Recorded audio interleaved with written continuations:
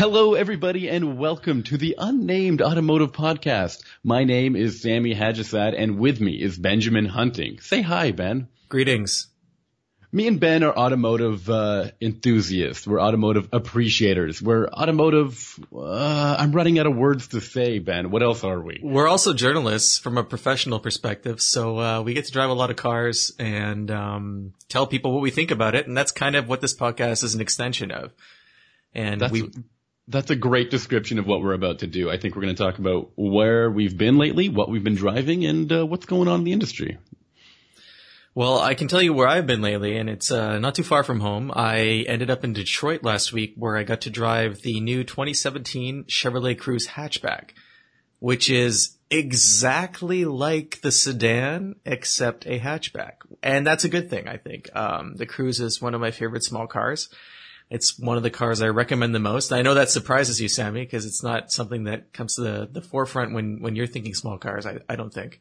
No, actually, the Cruze has not impressed me yet, but I think I had a pretty wrong first impression with it. The only version of the Cruze that I've driven was the Cruze LS with a 6-speed manual, and quite frankly, the powertrain just didn't rub me the right way.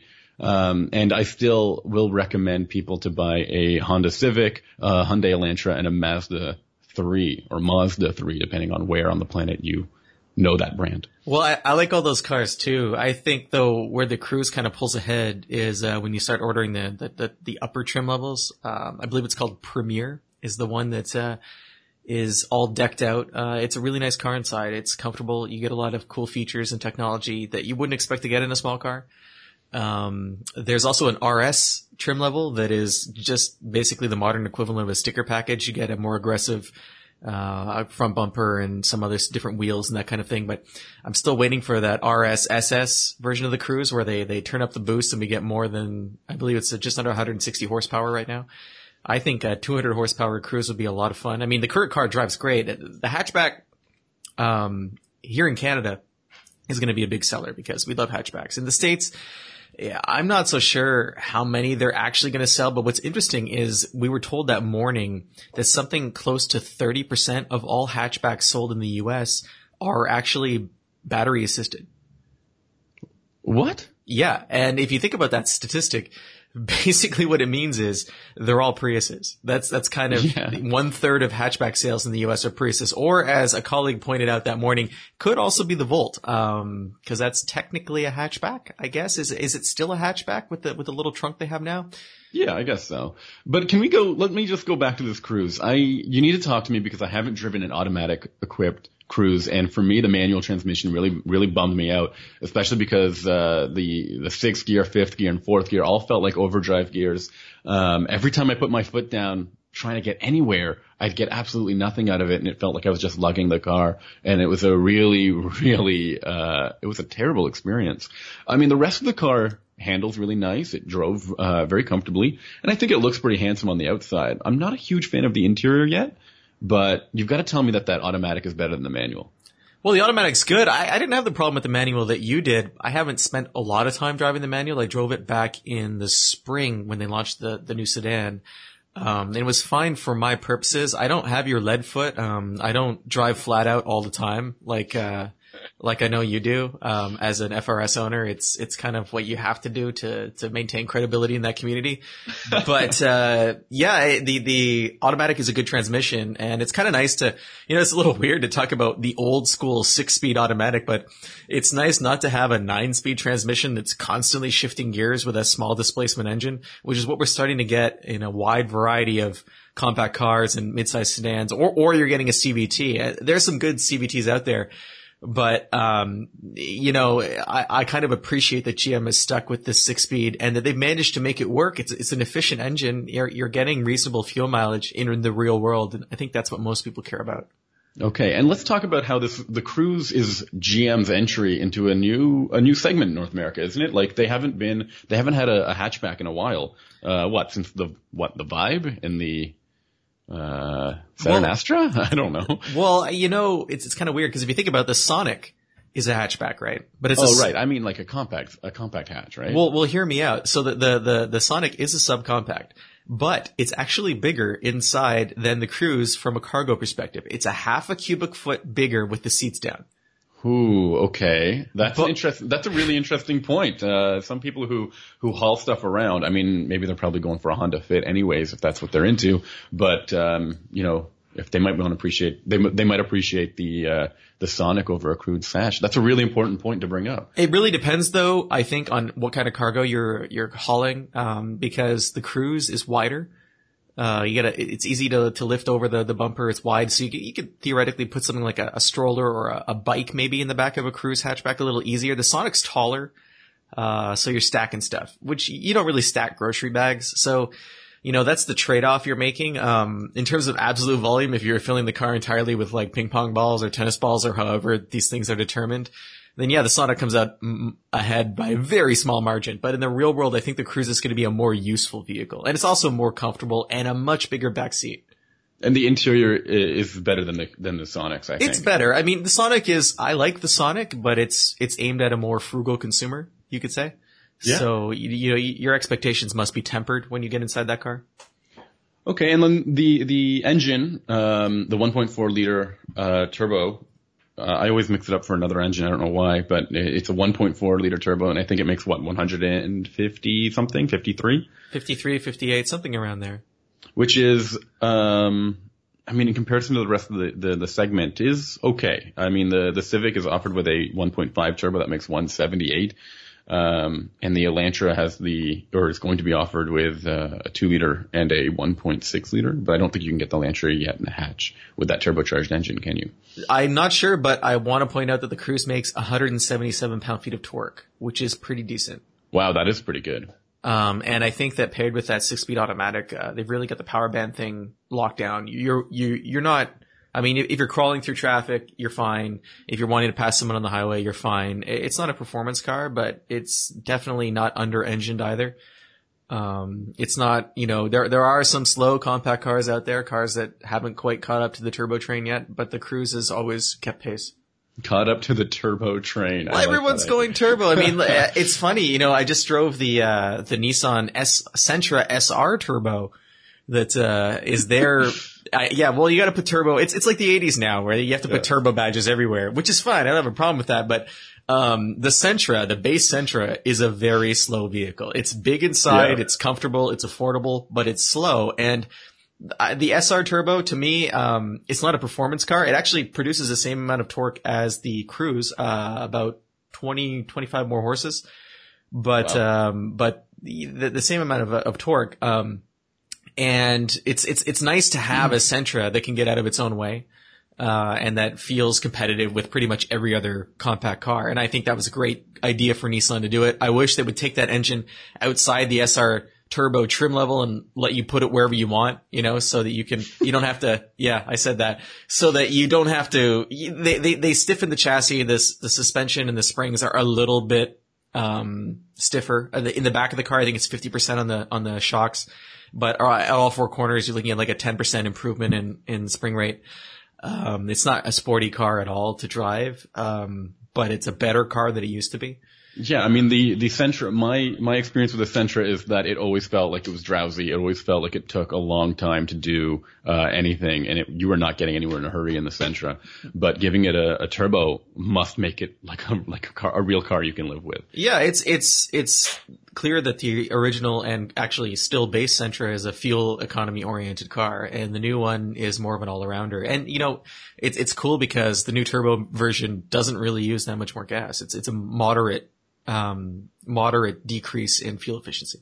Now, it's really cool. We've been talking about turbos, and it's interesting to think of turbos in a way that, when you say the word turbo, you're no longer just thinking of a hot hatch. Although, let's talk for a second. You mentioned the Cruze RS, and the hot hatch segment has suddenly become a thing. Like, it's really a thing. People are making new hot hatches almost, I feel like I hear about it every week. Well, I don't know if it's so much a thing as it is a pissing match between Volkswagen and Ford. Because if you look at the lineups, they're the only two companies that offer, two tiers of high performance hot hatch now. It wasn't enough that we had GTI versus Focus ST. Now we have Golf R versus Focus RS. and they're trying to match each other, pound for pound in the performance department. I can't think of another car company that's really doing that. Honda will be next. Honda will definitely be next with the SI and the Type R, right? Well, will they though? No. What's that? What is all that? The previous generation SI was not what I would call a performance car. From a modern. Wow. Let me just, I can hear all the Honda Civic enthusiasts coming at you right now. They are typing furiously. Send your hate mail to Sami Hajisad at autoguide.com. Yeah, like that. Yeah. They are typing they like keyboard VTech just kicked in for them. That's insane. This is a car that has a huge community, a huge tuner community. Huge community. And they deserved something better than what they got. I'm serious. I think that the generation prior was competitive. The previous generation SI. Mm-hmm. And then when they went to the slightly larger engine, toned things down a bit, you ended up with a car that was, it's fun to drive. But if you were to compare it to something like the Focus ST, it's hopelessly outclassed. I mean, it's hopelessly outclassed by a WRX. They messed up with one thing. They made an SI Plus. It was the HFP with the new tires, and I think it had different suspension as well, or suspension tuning. That's what the SI should have been all the way around. It had these great tires, and tires make a car, right? They do, but right now in the world that we're in, power also makes a hot hatch. I don't think. It's funny how quickly the segment has moved forward, but you can't just throw a 200 horsepower naturally aspirated engine under the hood and say it's a hot hatch now. You have to offer that huge torque boost that you're getting with turbo, like the GTI does when it went to the 258 pound-feet now, I think. And the ST is a similar story. It's really a question of being able to have turbo torque that you can access very low RPM and get off the line quickly. And the Civic SI just didn't have that. And because they went away from the ultra high revving engine, I think they lost some of that character that let you really develop a relationship with the car at the limit. And I realize I'm just rambling right now, and I want to hear what you think, Sami. Okay, I enjoyed driving the Civic SI around town. It was on the track that I didn't, that's where it let me down. Okay, so that would be tires, at least a huge portion of that, I would think. Mm-hmm. And no, you're right. The powertrain just didn't feel as exciting as some of its competitors. You're right. The WRX, in comparison to the last gen Civic Si, it felt like a rocket ship. It was so fast. And you're right. It had a lot to do with that turbocharged engine. And the Civic Si felt a little dated by the time the WRX really came out.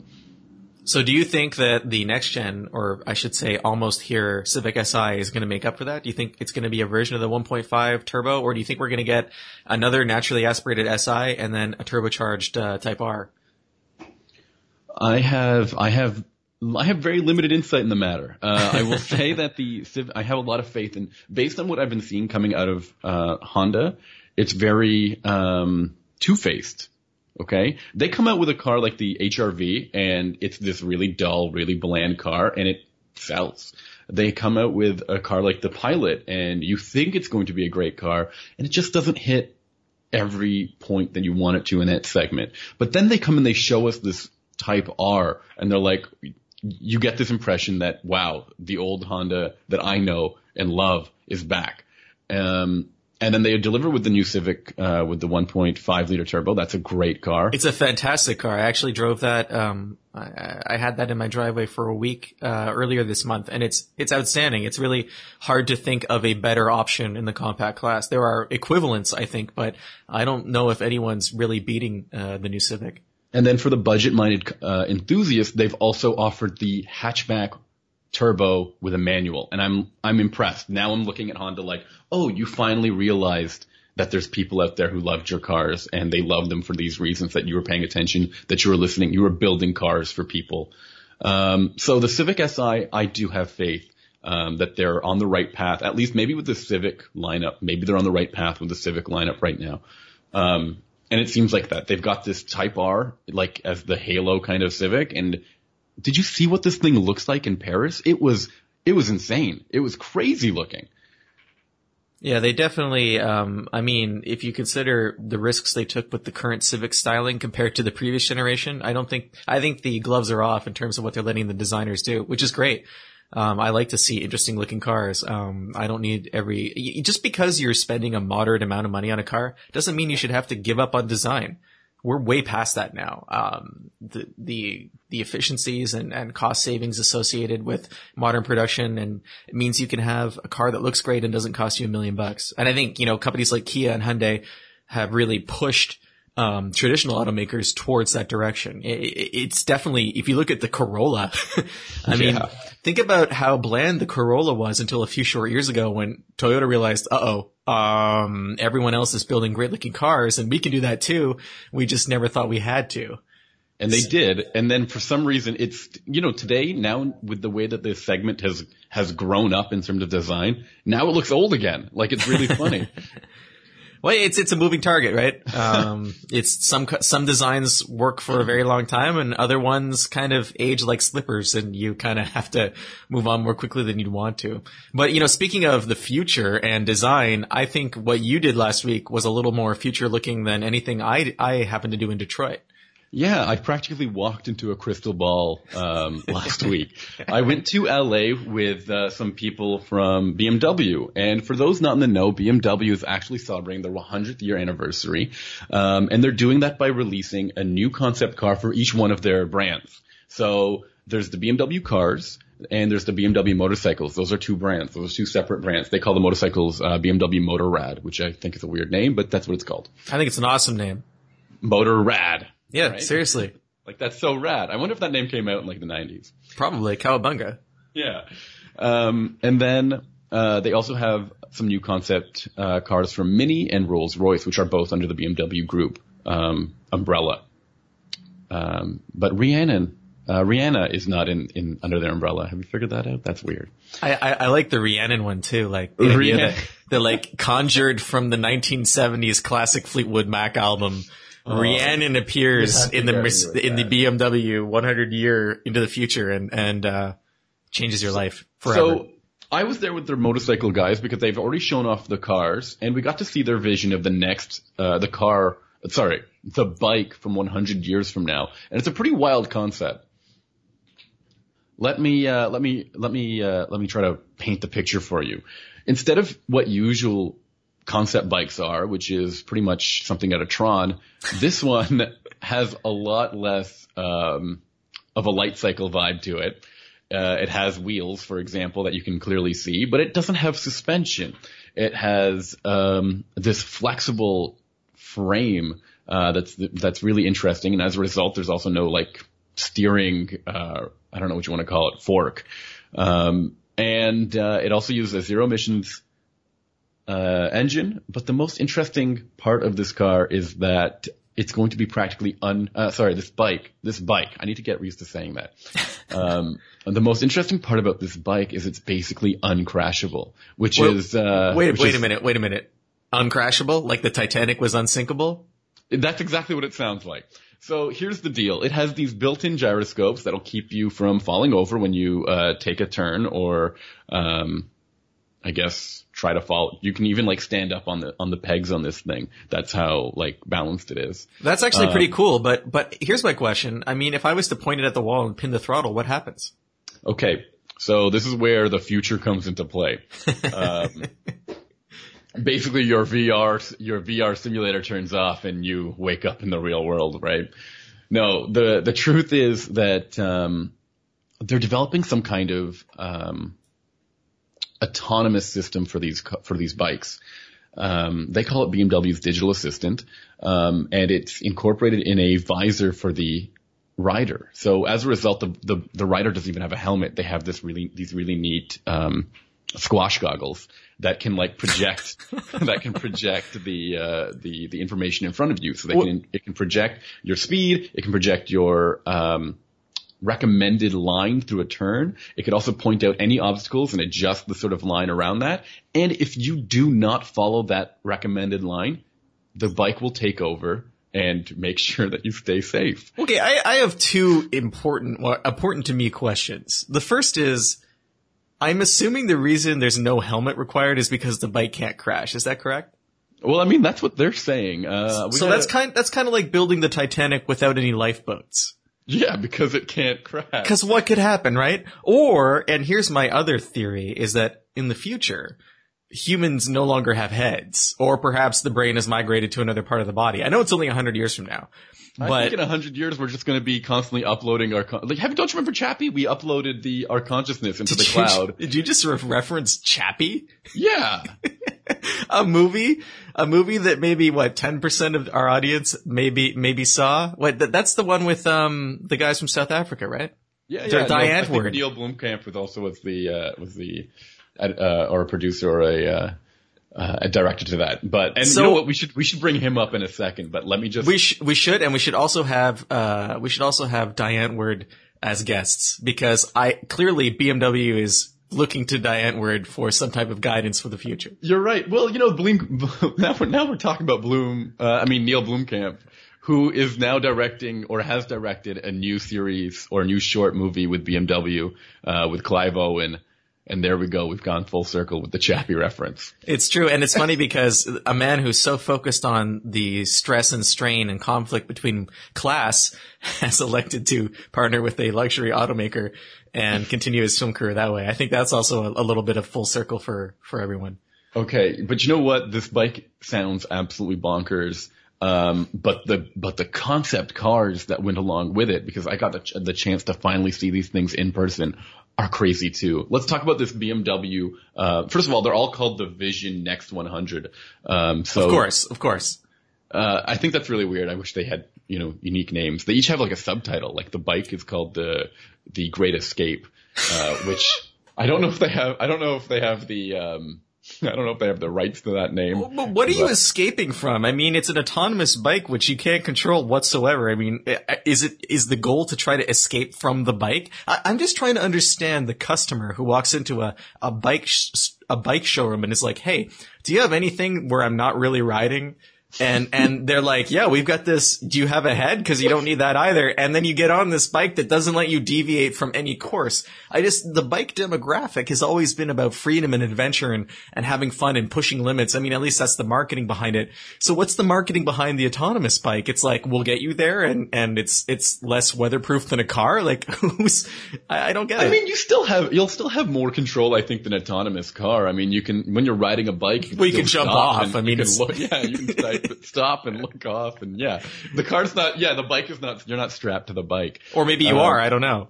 Well, they also said, talking about that uncrashable thing, they also said that these bikes and the cars will communicate with each other, so they'll know when they're about to have a crash, and I guess they'll know if you're trying to escape, they'll know that too, and they'll plan against you. Oh dear. That is the name of this car. In contrast, the BMW Vision Next 100, this is the car instead of the bike, is called sheer driving pleasure. That's what they're going for. See, I can get behind that. And, the way this thing looks is it has this body shell that is composed of all these little tiny triangles, that can expand and collapse. And that's really interesting, so that when you turn the wheel, the front wheels, the front bodywork kind of adapts with the front, of the car. And I think it's really something to see in person. I think that's fascinating. I believe, is it my imagination, or was there a previous BMW concept that had something similar? It was called like a paper skin. It was like skin. Like, that's the craziest part. I don't know do cars need skin? It looked like something out of the movie Cars. Like the car was deforming as it was moving around. I think that's cool. BMW really brings it when they bring their concepts to life. I mean, look at the i8. That thing is the Batmobile. I mean, it looks like the future, and you can go into a showroom and buy that. They didn't really water that down from the drawing board to production. That's incredible.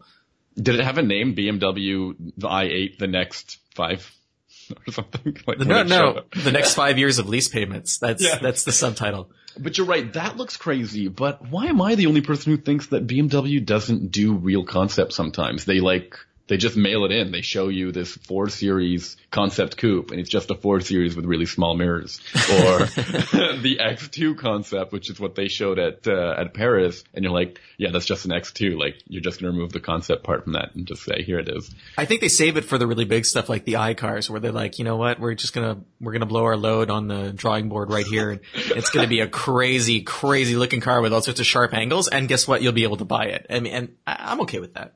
Well, I had a great time. It was really cool talking to them because it's clear that some cars are made, or some concept cars are made for the company to really be like, here's our direction, here's what we're going to next. And for the enthusiasts within the company, and apparently there are still enthusiasts at BMW. I think the M2 kind of proves that in my opinion. But hey, let's talk about Mini. The Mini was a crazy concept. Their catchphrase with that was, every Mini is my Mini. Not my Mini like Sammy's Mini, and not your Mini like Ben's Mini, but my Mini, okay? Where are you going with this? I don't know, but here we go. This is the way it is. The car has no paint job. It's kind of like this clear body shell, and So it's like Wonder Woman's jet. Yeah, no, it's not quite that way. It's not transparent. It's not completely transparent, but when you get wait, it's not completely transparent. So it's like a shower curtain, like you can sort of see the business. Like what's the deal? Cars have windows, man, so those are transparent. All right, I guess that's technically true. Okay, let me just get through this, and you can make all the jokes you want about me, okay? And my description of the Mini. You get in this thing, you kind of pair with it, and remember that digital assistant I talked about in the bike? Yeah, the one that doesn't let you deviate from anything. Well, the Mini has it here and will change the whole car based on your personality, what you've done with your BMW, your digital assistant in the past. I'm not quite sure about that, but it will start recommending things to do in the neighborhood or places to go and eat. And the car will start changing color based on your personality. And I thought that was kind of weird. So it's like a mood ring. It's like a mood ring you can drive. So right, it is like a mood ring, but here's what I remember about mood rings. I think mood rings were inconsistent, right? Well, I don't know. I mean, what quality control was involved in the production of mood rings? I think that's a tough thing to pin down. You know what? I've never really thought about it that far. But here at the Mini booth, they had like this little display where you could put your finger on a sensor. And that sensor would read your temperature and your what you're wearing or something like that, and this whole display would change a different color. So when I put it, it was like this dark pink, and this whole thing throbbed at the same rate as my heart rate apparently. And then when somebody else came, they did it, and it was like all this really bright yellow, and this person did it, and it was all blue. And when I went back, it was still the same color, and like we kind of like tested it. It was actually, it seemed kind of like it was working. So I can imagine that being kind of neat, especially in the future where the shared economy, that buzzword that people are throwing around, where that can be a reality, where instead of getting into the same car every single time, you get into this car and it kind of like adapts around you. But do you really want to put your finger on a button that like 100 other people have put their fingers on? Oh, you're right. Now that I think about it, like you don't trust everybody, and especially with what people would do with a shared car. I don't know. I know. And does it clear the chi in the car too? Like, I'm seriously here. Like, if I'm getting into a shared car, I want it to, a cleansed environment or some kind of ultraviolet. It would be perfect if this glowing light was also an ultraviolet light that would sanitize the shared car. Or if it was a black light and can tell you what parts of the car. No. I don't want that at all. I mean, I would probably you would never get in another car. I mean, if that was the technology. And then there was a Rolls-Royce, concept, which was extremely, futuristic. It had no steering wheel, essentially. It was a self-driving car to the next level. And, it had a very weird setup. It looked like a catamaran. The wheels were separated kind of from the body. And catamaran. Did I say catamaran or catamarang? You said boomerang, but just keep going. Did I say boomerang? It looked like a catamaran. And one of the neatest features it had was when you opened the door, it projected a red carpet laser in front of you. So it felt like you were at a movie premiere every single time. I like that. I can get, red carpet laser. Why not? I mean, don't cars already have that? I mean, doesn't the Mustang already project a horse when you unlock and lock the car and walk up to it? Are you seriously comparing a horse to a red carpet laser show? I mean, if you make it red, it'll be a red horse, and that's halfway there. It's still not the same thing. It's close. I don't know. I think there's a big disconnect between you and the Rolls-Royce market. I'm comfortable saying that. So what you're trying to say, you're trying to pitch your chance to go to the next BMW or Rolls-Royce event. That's what you're doing. You're saying, get rid of Sammy on that spot and take me instead. That's what I'm hearing. All I'm saying is maybe Sammy doesn't understand the audience for the Rolls-Royce laser red carpet show.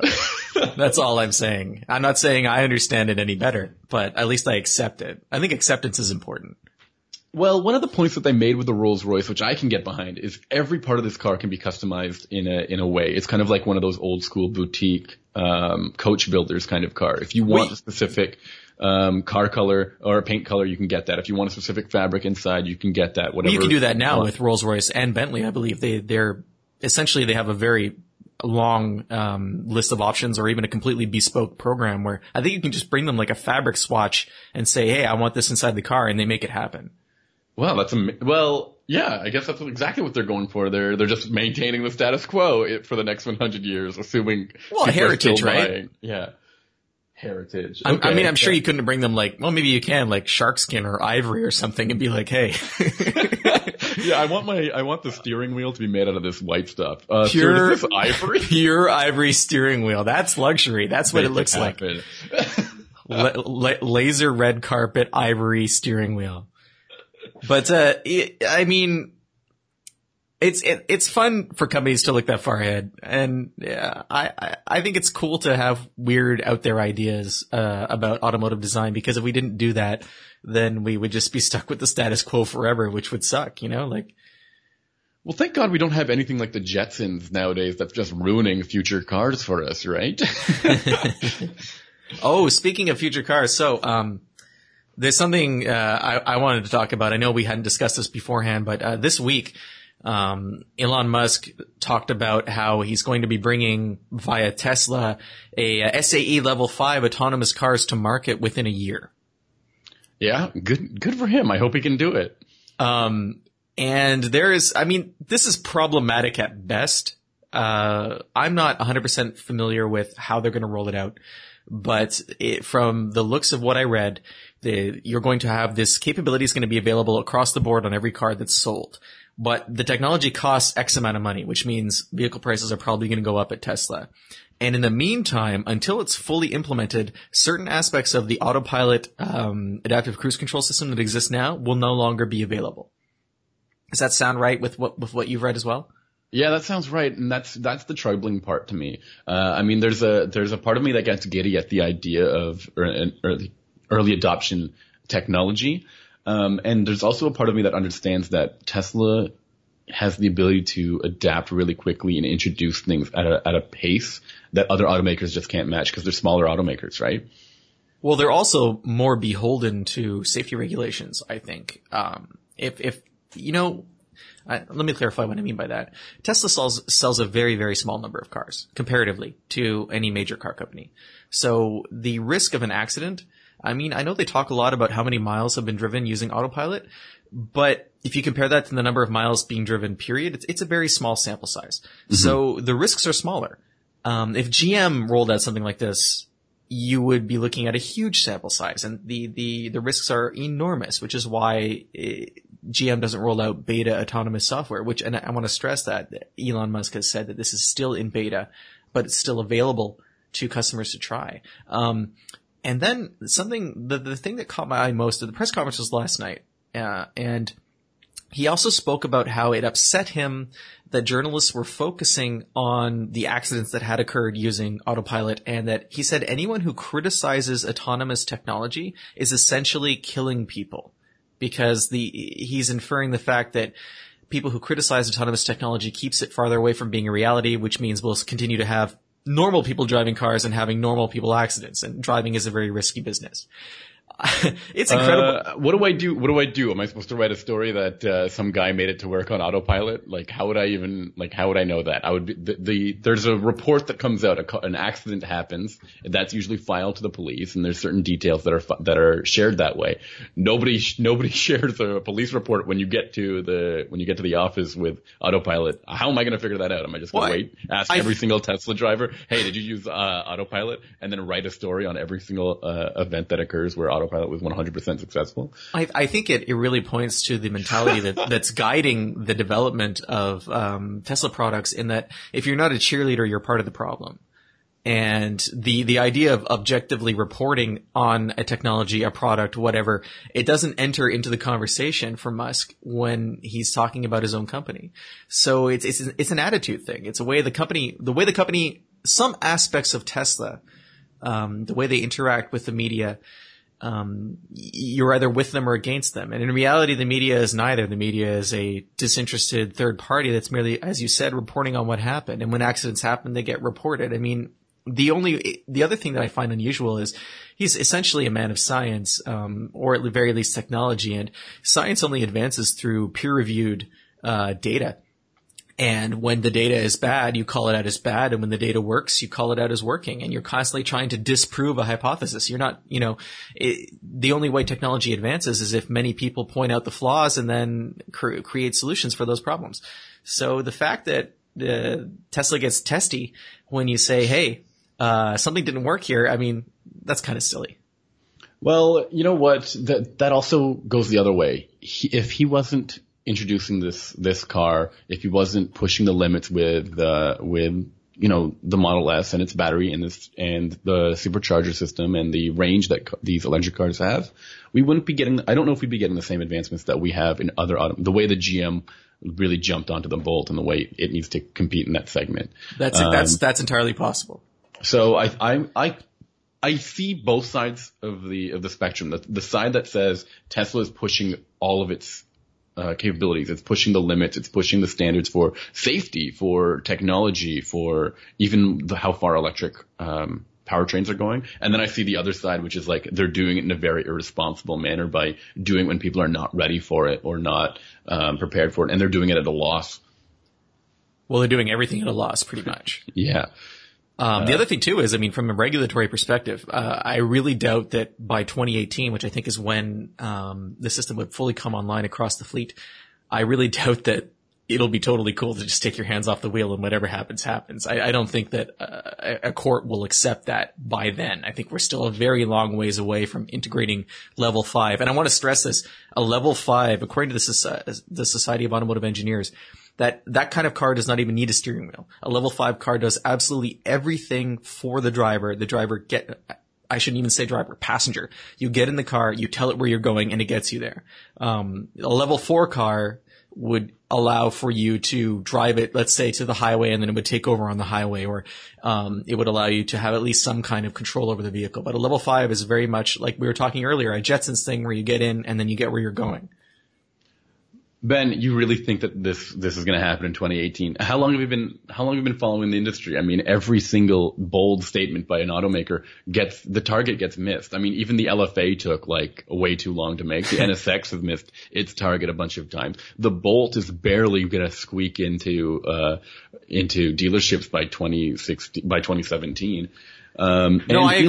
Elon Musk himself has come up with ideas that have been quietly gone away. Where did battery swapping go, for example? So he just throws things out and numbers and figures and times. And I think he waits for the reception and sees if that will maybe get him a little bit of extra funding or money or maybe even more pre-orders that they can use to reach a more realistic goal. I completely agree with you, and I think that I think the share price is really at play here, and that's a big part of these announcements. And I also, will this be ready by 2018? I don't think so. I would be surprised if the Model 3 is available by 2018. Yeah, absolutely. And I have a bunch of friends who put down like $1,000 for that Model 3 reservation, and I couldn't believe that they did that because it's an interest-free loan for Tesla, and there's no guarantee on when your card is coming. And if they're going to be able to get one to you within the next, 5 years, I would never pre-order 5 years in advance for something. Maybe I'm just impatient. Well, no, I agree with you. I think what that $1,000 was for a lot of people was the chance to be a part of an exclusive club, for a reasonable amount of money for a certain period of time. And because it's fully refundable, there's no risk. You put your $1,000 down and then at the last minute you're like, I don't want the car. But during that whole time, you got to be part of the Tesla Zeitgeist. And I think that's important to, a certain section of the customers who buy Teslas. Oh man, you better get a cool like belt buckle or like lapel pin or like a bracelet or something to show to other people at clubs or something. Oh well, yeah, Tesla pre-order. I thought that guy was a total jerk, but now I can see he's got the future on his mind. I think autonomous cars would be a great topic for a future podcast. There's a lot that I think we both have to say on where the technology is going. But speaking of the future, where are we headed next? What are you doing next, Sammy? That's interesting. I'm going to take part in Ajax Test Fest. That's my next big adventure. And then following that, what's Ajax? Ajax is the Automotive Journalists Association of Canada. It's a group that it's probably one of the largest automotive journalists association in Canada, journalist associations in Canada, and it's just it's a cool club to be a part of, you see. And what we do is we during Test Fest is we test all of the new cars back to back and help determine what sort of is the best new car in each segment, and then which is the best new car of 2017 for Canadians. And so you're doing that next week. I am doing that next week. Okay.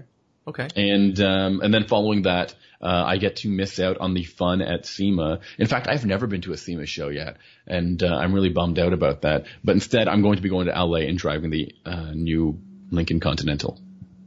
Well, that'll be fun. That's a car I'm very interested in, and I'm really looking forward to hearing what you have to say about it on the next podcast. Really? I mean, I think it's an interesting looking car. It's an interesting direction for Lincoln to go in, and I just want to hear about it. I'm always so surprised to hear that. I mean, even from you, an automotive enthusiast, Lincoln, I think Lincoln is. I'm a former Lincoln owner. Oh. I've owned 3 Lincolns. Were they all town cars? That sound you just heard is 30% of our audience hitting the stop button. Yeah, my heart. Even I was considering just hanging up and. No, I had a Mark 8, which was a lot of fun. It was a Cobra engine in a big coupe, and I was all about that when I was in my early 20s. And I also had a pair of 66 and 67 Continental sedans. Okay, so you have this actual personal connection to the Continental nameplate. Well, yes and no. I mean, no. I feel like I was a Lincoln advocate for a very long time. I think the brand is still struggling for an identity over the last 15 years, which is unfortunate, given what other companies in their space have been able to accomplish. But maybe they can bring it back, and maybe the Continental is part of that. So that's why I'm curious and interested in it. Okay, very cool. What are you up to in the next few weeks? Next week I am not going to Ajax Test Fest. I am staying home, but I am going to be driving the new GTR, the new 2017 Nissan GTR, and I'm excited about that. I've actually never driven a GTR. It's one of the few cars that has eluded me over the years. Wow. So that'll be fun. And then, the week after that, I'm sort of going to SEMA, but more accurately, I'm going to drive the new Camaro 1LE, at Spring Mountain. Yeah, just about an hour outside of Vegas. I'll also be attending SEMA with Chevy Performance Parts. They'll have some modified Cruises, which will be interesting, and some modified Camaros to drive back to back with the 1LE. So that's going to be a fun week. Modified Camaros to go back to back with the 1LE is a very interesting. It's a very bold move for Chevrolet, actually. Well, yeah, I think they're confident in what they have to offer the aftermarket, and SEMA's all about customization, and it's a crazy show. I'm not going to spend a lot of time there, maybe just one day. The rest of it will be spent driving. But I haven't been to SEMA in I think 1 or 2 years, so it'll be fun. Some good desert driving action too. I've never been to Spring Mountain either, which is a track facility that GM uses quite a bit in Pahrump, Nevada, which is fun to say, Pahrump.